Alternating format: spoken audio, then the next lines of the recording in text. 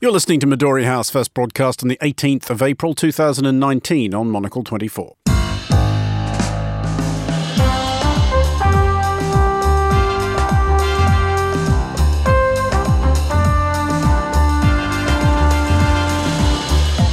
Hello and welcome to Midori House, coming to you live from Studio 1 here in London. I'm Andrew Mueller. On today's show, investigation did not establish that members of the Trump campaign conspired or coordinated with the Russian government in its election interference activities. Well, up to a point. The Mueller report is released, give or take a few gallons of Sharpie ink. My guests, Sebastian, Borger and Florian Egli, will be discussing this and the day's other top stories, including the reasons that Australian elections take climate change more seriously than most, Switzerland's enthusiasm for China's globe-straddling trade project, and President Emmanuel Macron's plans for calming France's rage by closing his old school. That's all coming up on Midori House on Monocle 24.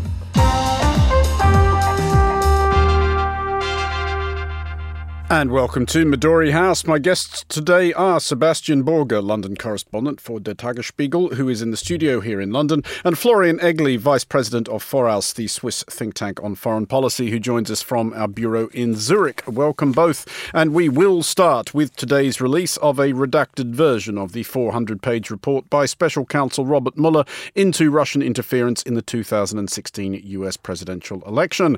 And the unredacted stuff makes the imagination boggle at what lies beneath the columns of black ink.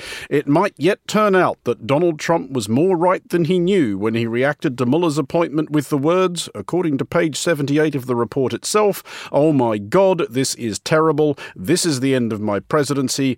I'm fucked." I think it's the first time I've ever got to swear on Monocle 24, Sebastian. This is quite an exciting day, but it is... Congratulations. It is a direct quote by the President of the United States. To return to Trump's assessment of the situation, is he? Look, the problem with this is, of course, that the Democrats and a lot of people in the press have for 2 years fired up our imagination that Mueller would come up with a smoking gun. Mm-hmm. With basically saying Trump is a puppet of Putin. And now it turns out, as far as we know from the redacted version, that the Russians did try to interfere, but that it wasn't, at least to everyone's knowledge, it wasn't. I mean, Trump wasn't directly influenced, and I think that just takes it slightly out of it, doesn't it? I mean, it's bad enough, no doubt about it, and Mr. Trump's fear was greatly justified. Of course, he tried to get Mueller fired. That does appear clear, among many other things. Florian, people are still trying to work their way through it, and doubtless there will be more revelations forthcoming. This is only something that has been released within the last couple of hours. But as far as you're able to tell so far, have we learned anything that we didn't already know or couldn't have guessed? I don't think so, no. I mean, what might take away is so far is that apparently there is no proof of obstruction of justice. So that was the main point that the whole investigation circled around. But however, I think this whole, I'd like to call it a circus, almost shows something that is kind of beneath it. And that is that the lines between politics and justice, or politics and the justice system, seem to become more and more blurred. I mean, it's hard to say, you know, which part of the investigation is a real investigation, and then what of this is communicated, and when it turns to be political. And this is just sort of an extreme version of this in the US, but we see it in many different places in the world, and that's actually what worries me most, more than the actual content of the report. Just to follow that up quickly, Florian, you're quite right in that the report says, so far as we can tell, that there's no clear proof of obstruction of justice, but there sure as heck isn't proof that there wasn't obstruction of justice or that nobody tried to obstruct justice. What this report very much doesn't say is nothing to see here, your chaps off the hook, everybody move along. Sure. Do you think Trump is potentially actually still in trouble over this? I mean, I think when you look at how he behaves in his presidency, he is constantly in trouble, and he's constantly in trouble, like related to his personal interests, to his that's financial interests, to his companies, related to Russia interfering in elections. So I mean, I don't think he's going to get out of this before the presidency ends. But I also, at least how it looks now, don't think that this or anything that comes out of investigations or also future investigations will actually lead to a premature end of this presidency. So I think it's going to stick around, and I think the problems will too. Sebastian, can we amuse ourselves for a couple of minutes by imagining how the Republican Party would be reacting if an investigation into a parallel universe Hillary Clinton White House was released? I mean, they would be demanding that Navy SEALs take the White House back. They would point to a number of bits. I mean, of course, I haven't read the whole thing, and there may still be more to come. But Mueller says Trump gave inadequate answers. Now, of course, he could have said he gave wrong answers or he lied to me. But inadequate answers, I think, from a president of the United States is not a very good showing. He was unable to reach a judgment as to whether or not there was obstruction of justice. Let's be careful about that. This is a letter of second class. I mean, this is like, well, no, look, in the Scottish legal system, of course, we have guilty, not proven, different from the English system. This is not proven. This is, okay. The law of the land is that you get off unless you're proven guilty. But this is not proven. Florian, obviously the next few days, weeks, months, or possibly however long Trump's presidency lasts are going to be consumed by argument over this.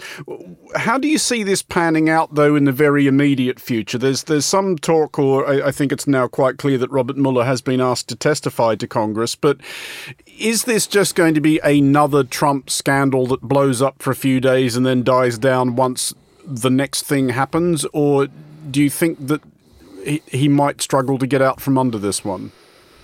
I mean, somehow it seems to me that kind of the hottest phase of this was over before the report was actually released. I don't know if that's just my impression from over here, but I kind of struggle to see or to imagine a scenario where this is actually becoming much worse for President Trump in the weeks or days to come. So I think it's gonna rather quiet down, but that's not to say that other issues will not pop up, and I think that's going to happen quite constantly. And the other thing on the burden of proof, I mean, I agree that's not a verdict of there was no involvement, not at all. But on the other hand, the burden of proof is clearly with the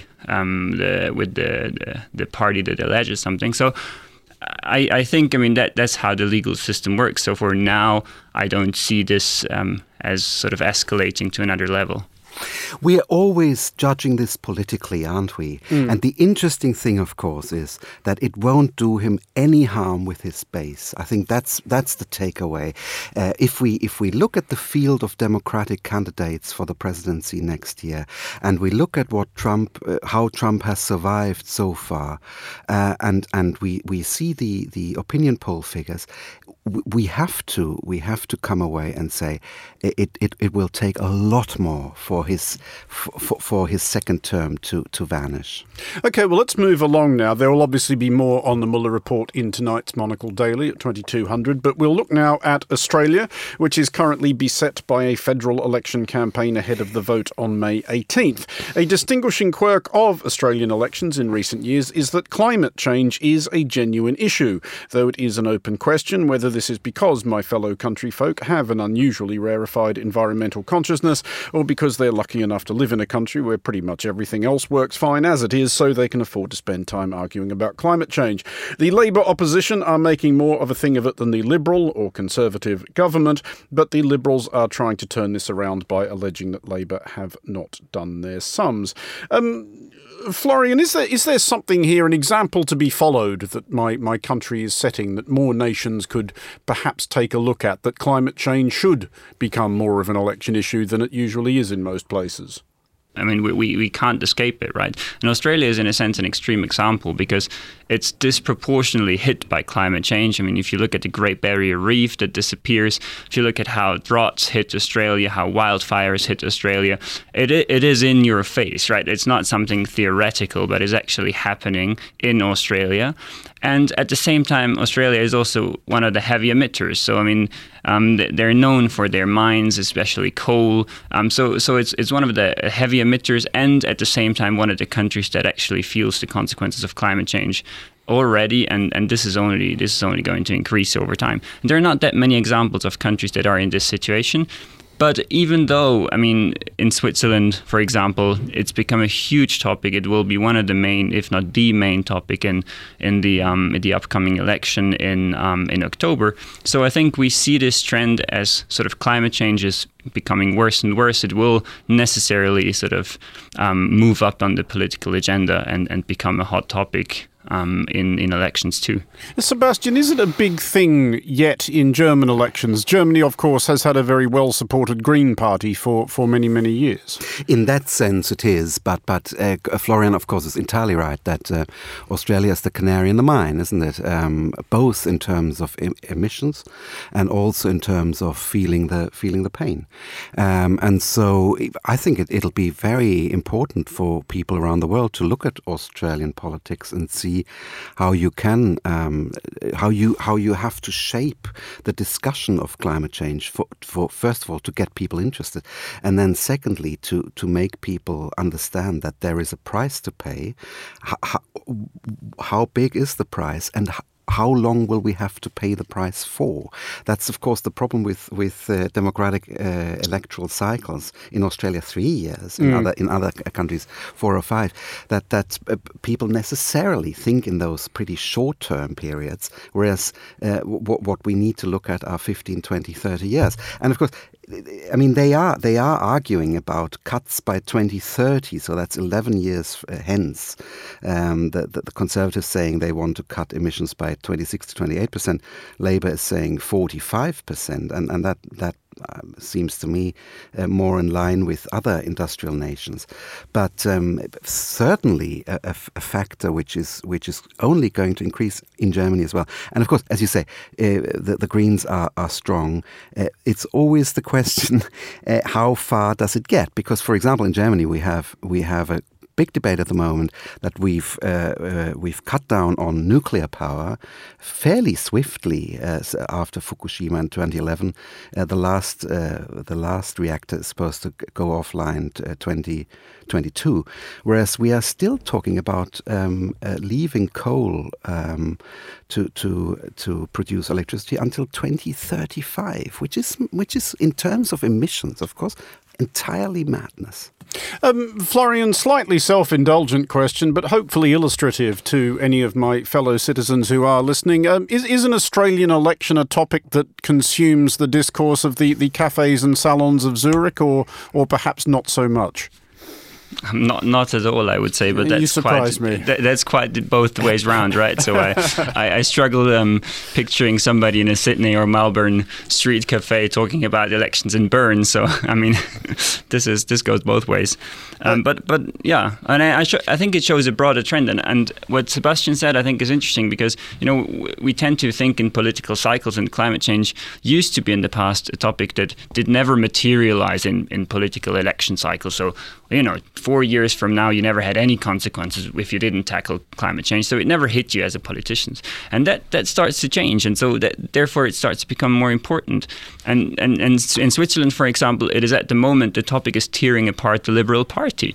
And that's because people are going to the streets, like almost every week, but certainly every month. And we've seen the largest demonstrations in Zurich after the Iraq war on this topic. So there is really pressure building up, and pressure on specific parties. And these politicians, they feel the heat. So I think it is actually changing.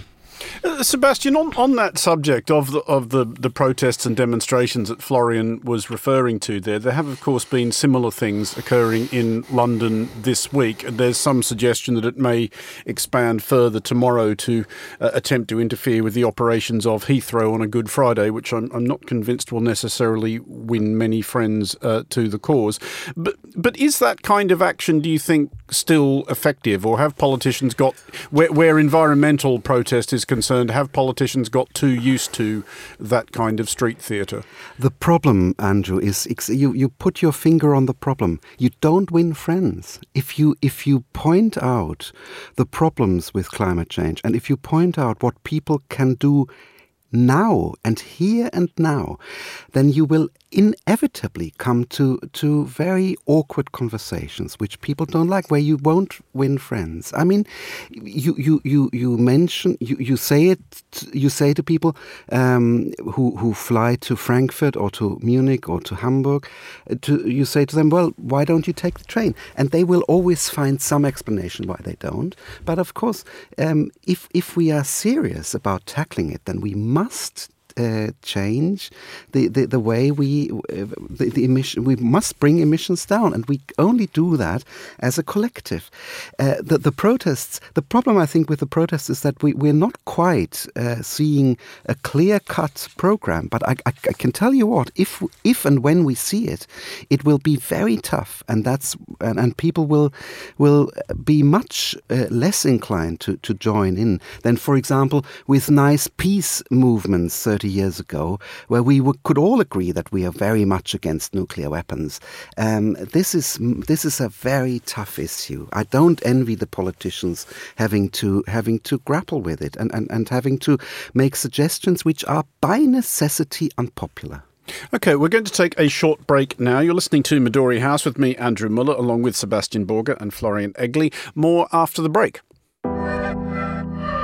What if? Could we? Should we?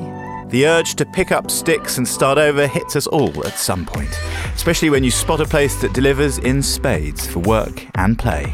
There's a new class of creative folk who found a perfectly proportioned city in the Med that delivers rich opportunities and a way of living that's covetable. Their choice is Palma de Mallorca. Once we get to the island, you can really focus on whatever you do, because what you save is a lot of time. Everything is very close. So life is quite relaxed here, like a bit slower than even compared to Madrid. So for us, it's very inspiring to work in a place like Mallorca.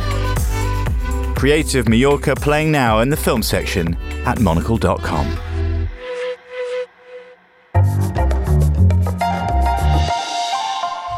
You're back with Midori House with me, Andrew Mueller. Still with me are Sebastian Borger here in London and Florian Egli in our bureau in Zurich. Now, not that much further evidence of the scale of China's global ambition was required, but the fact that there's a place for Switzerland in Beijing's Belt and Road Initiative is a useful illustration. Swiss President Uli Maurer will visit Beijing later this month and sign an accord backing the Belt and Road project, with which China wants to further extend its trade routes to Europe and much beyond. Florian, what's in this for Switzerland? Why did Switzerland want to be a part of this? If I've got this right, it's the first country, or first G7 country after Italy to sign on with this. Yes, it's certainly one of the first countries after the prominent visit of Xi Jinping in Italy. I think we need to zoom out a bit to understand why Switzerland is taking this first step here. I mean, interestingly, the European Union has released its new strategic outlook on China this March, and it says that the relationship between the EU and China is a systemic rivalry. Now, that's an interesting term. It says China can both be a strategic competitor and a strategic partner. So there is really a lot of strategic thinking going into the relationship with China. And Switzerland is not part of this game at all, right? So Switzerland is not part of the European Union. And Switzerland is a really, really small economy that is not really relevant on a very strategic level for China. So what Switzerland is essentially doing, and it's been doing that for a while now, with the Asian Infrastructure and Investment Bank. It was a founding member. It signed one of the first free trade agreements agreements of Western countries with China. And Switzerland is kind of trying to pick the economic cherries in this game without really, thinking about the politics behind, because for that scene, Switzerland is too much of a lightweight player. So I think, Switzerland is really trying to find its economic niches here. However, it seems a bit unclear, at least to what extent Swiss companies can really benefit from this Belt and Road Initiative, and I think that's the main thing to solve here. Florian, just to follow that up, as you correctly point out, Switzerland's economy is a small one, certainly when compared to that of the People's Republic of China. So I guess to look at the same question from the opposite direction, what's in this for China? Because President Mao is going to Switzerland to attend the Belt and Road Summit, so there will be lots of other national leaders involved with the Belt and Road Initiative there, but he'll be getting the full state visit treatment from China. So what is it about Switzerland that China prizes so highly here? Sure, but it's not about the economy. I mean, I think it's pretty clear what it is. It's Switzerland's soft power. It's kind of, you want this sort of stamp on your organization that you can say, okay, Switzerland participates, so therefore it must have some sort of credible setup. And China has quite famously, I mean, with the AIIB and also with the Belt and Road Initiative now, these are kind of large institutions without any governance structure, at least that is visible from the outside, or without like a multilateral system that governs this according to sort of transparent rules. So for China, I think it's extremely important to bring in these sort of credible soft power nations that might be economic lightweights, but give these mechanisms and institutions a credibility that goes, into the Western world. Sebastian, as a general rule, how careful should those Western countries be about lending that credibility to any project of China's, a regime which is, well, one would hope in many respects, disagreeable to Western democracies? Extremely careful. And in that sense, the Swiss government has taken an entirely wrong step. Florian is very modest about the Swiss economy. I mean, it does for a comparatively small country. It does matter as an economy, but the propaganda value for China is immense. There's no doubt about it. And compare it to the desperate attempts by the Brexiteers here in Britain to get trade agreements with around the world. They got Fiji and Vanuatu and Liechtenstein, I believe. Liechtenstein and Switzerland. And Switzerland played the game, thereby obviously annoying Brussels. There's no doubt about that. And they can now hide behind Italy, of course, because Italy was stupid enough to sign up to that China initiative. Listen, Chinese foreign policy is only ever about expansion in the region, really imperialist foreign policy. The way they have bought up to parts of Africa is absolutely abysmal. Absolutely no benefit for the population there. Benefit for some elites, no benefits for the population. Most of these projects will, I can swear to it, be built by Chinese companies employing Chinese workers, flying them in from China. The local economies will have very little positive impact. All Switzerland is doing there is giving credence to someone who is, well, a systemic rival. Yes, I would probably put it harder than that. We are quite rightly making fun of America under Donald Trump, but what the Chinese are up to is much more malign. Florian, final quick thought on this subject. Is there any unease among, or detectable in popular opinion in Switzerland about Switzerland involving itself with this? Not so much, and I think that's a problem. I think the political implications of these decisions are not actually considered in Switzerland currently, and that's the one thing I'd criticize a lot.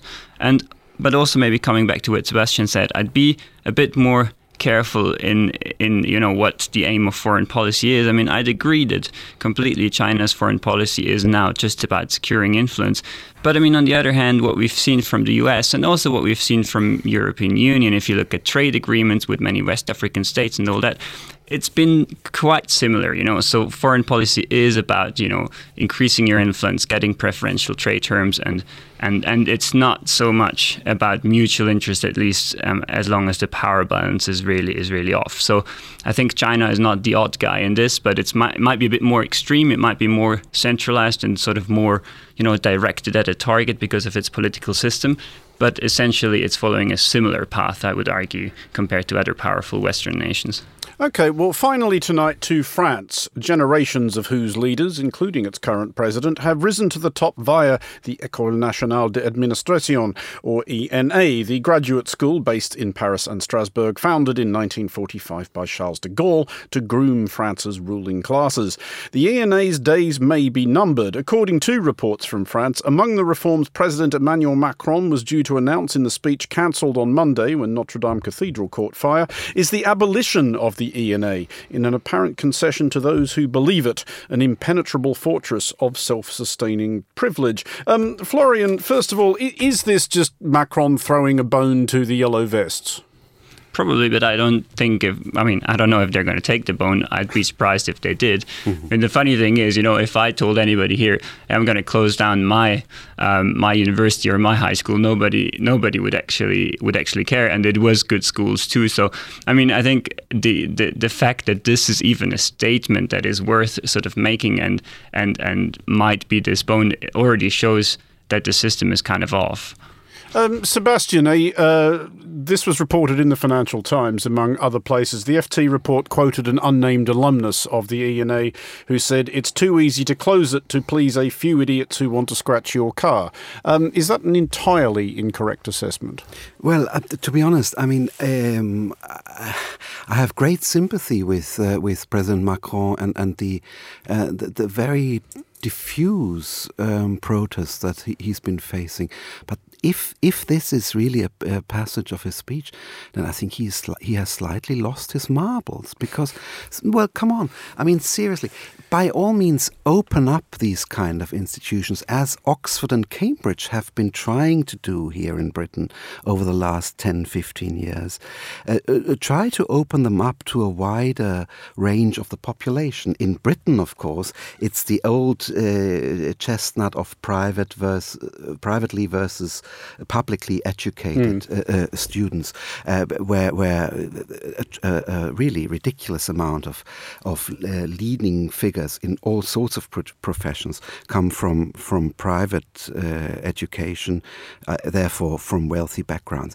By all means, try and change that. And I would have thought a country like France would be able to find their brightest students to come to the ENA, but to close it down seems entirely counterproductive, because in the end the country will have to be governed by clever people who have got excellent education. In Germany we've got the initiative quite the opposite, that certain universities are under the so-called elite initiative, are being groomed to be a little better than the others. The others should be good as well, but a little bit.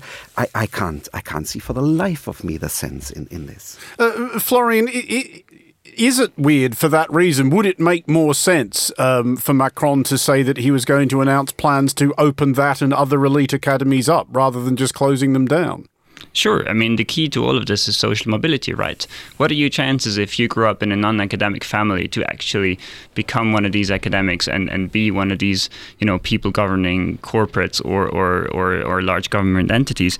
In France, I just read the statistics before, so young people that are born in higher class or upper class families are 5 times more likely to graduate from a grande école than working class people. And I think you need to get this number down, and you don't necessarily get it down by closing down ENA. But what it also showed, I was reminded of this funny incident where the Kremlin press secretary in Moscow was interviewed and asked, there was this statistics that 1/3 of the Russians can't afford two pairs of shoes. And he simply says, I struggle to believe this. I don't think these data are right. And it kind of shows you the extreme version of this, how elites get out of touch with what actually happens in the countries, because it's just such a system that reproduces itself over and over, that these people just live in their bubbles. And I think that's what we have to attack. That does bring us to the end of today's show. Florian Egli and Sebastian Borger, thank you both very much for joining us. Today's edition of Midori House was produced by Fernando Augusto Pacheco, researched by Julia Webster, and our studio manager was David Stevens. Music next at 1900, it's The Urbanist with Andrew Tuck. There's more on the day's main stories on the Daily at 2200, including much more on the Mueller report, obviously. Midori House returns at the same time tomorrow, 1800 London. I'll be your host for that as well. I'm Andrew Mueller. Thanks for listening.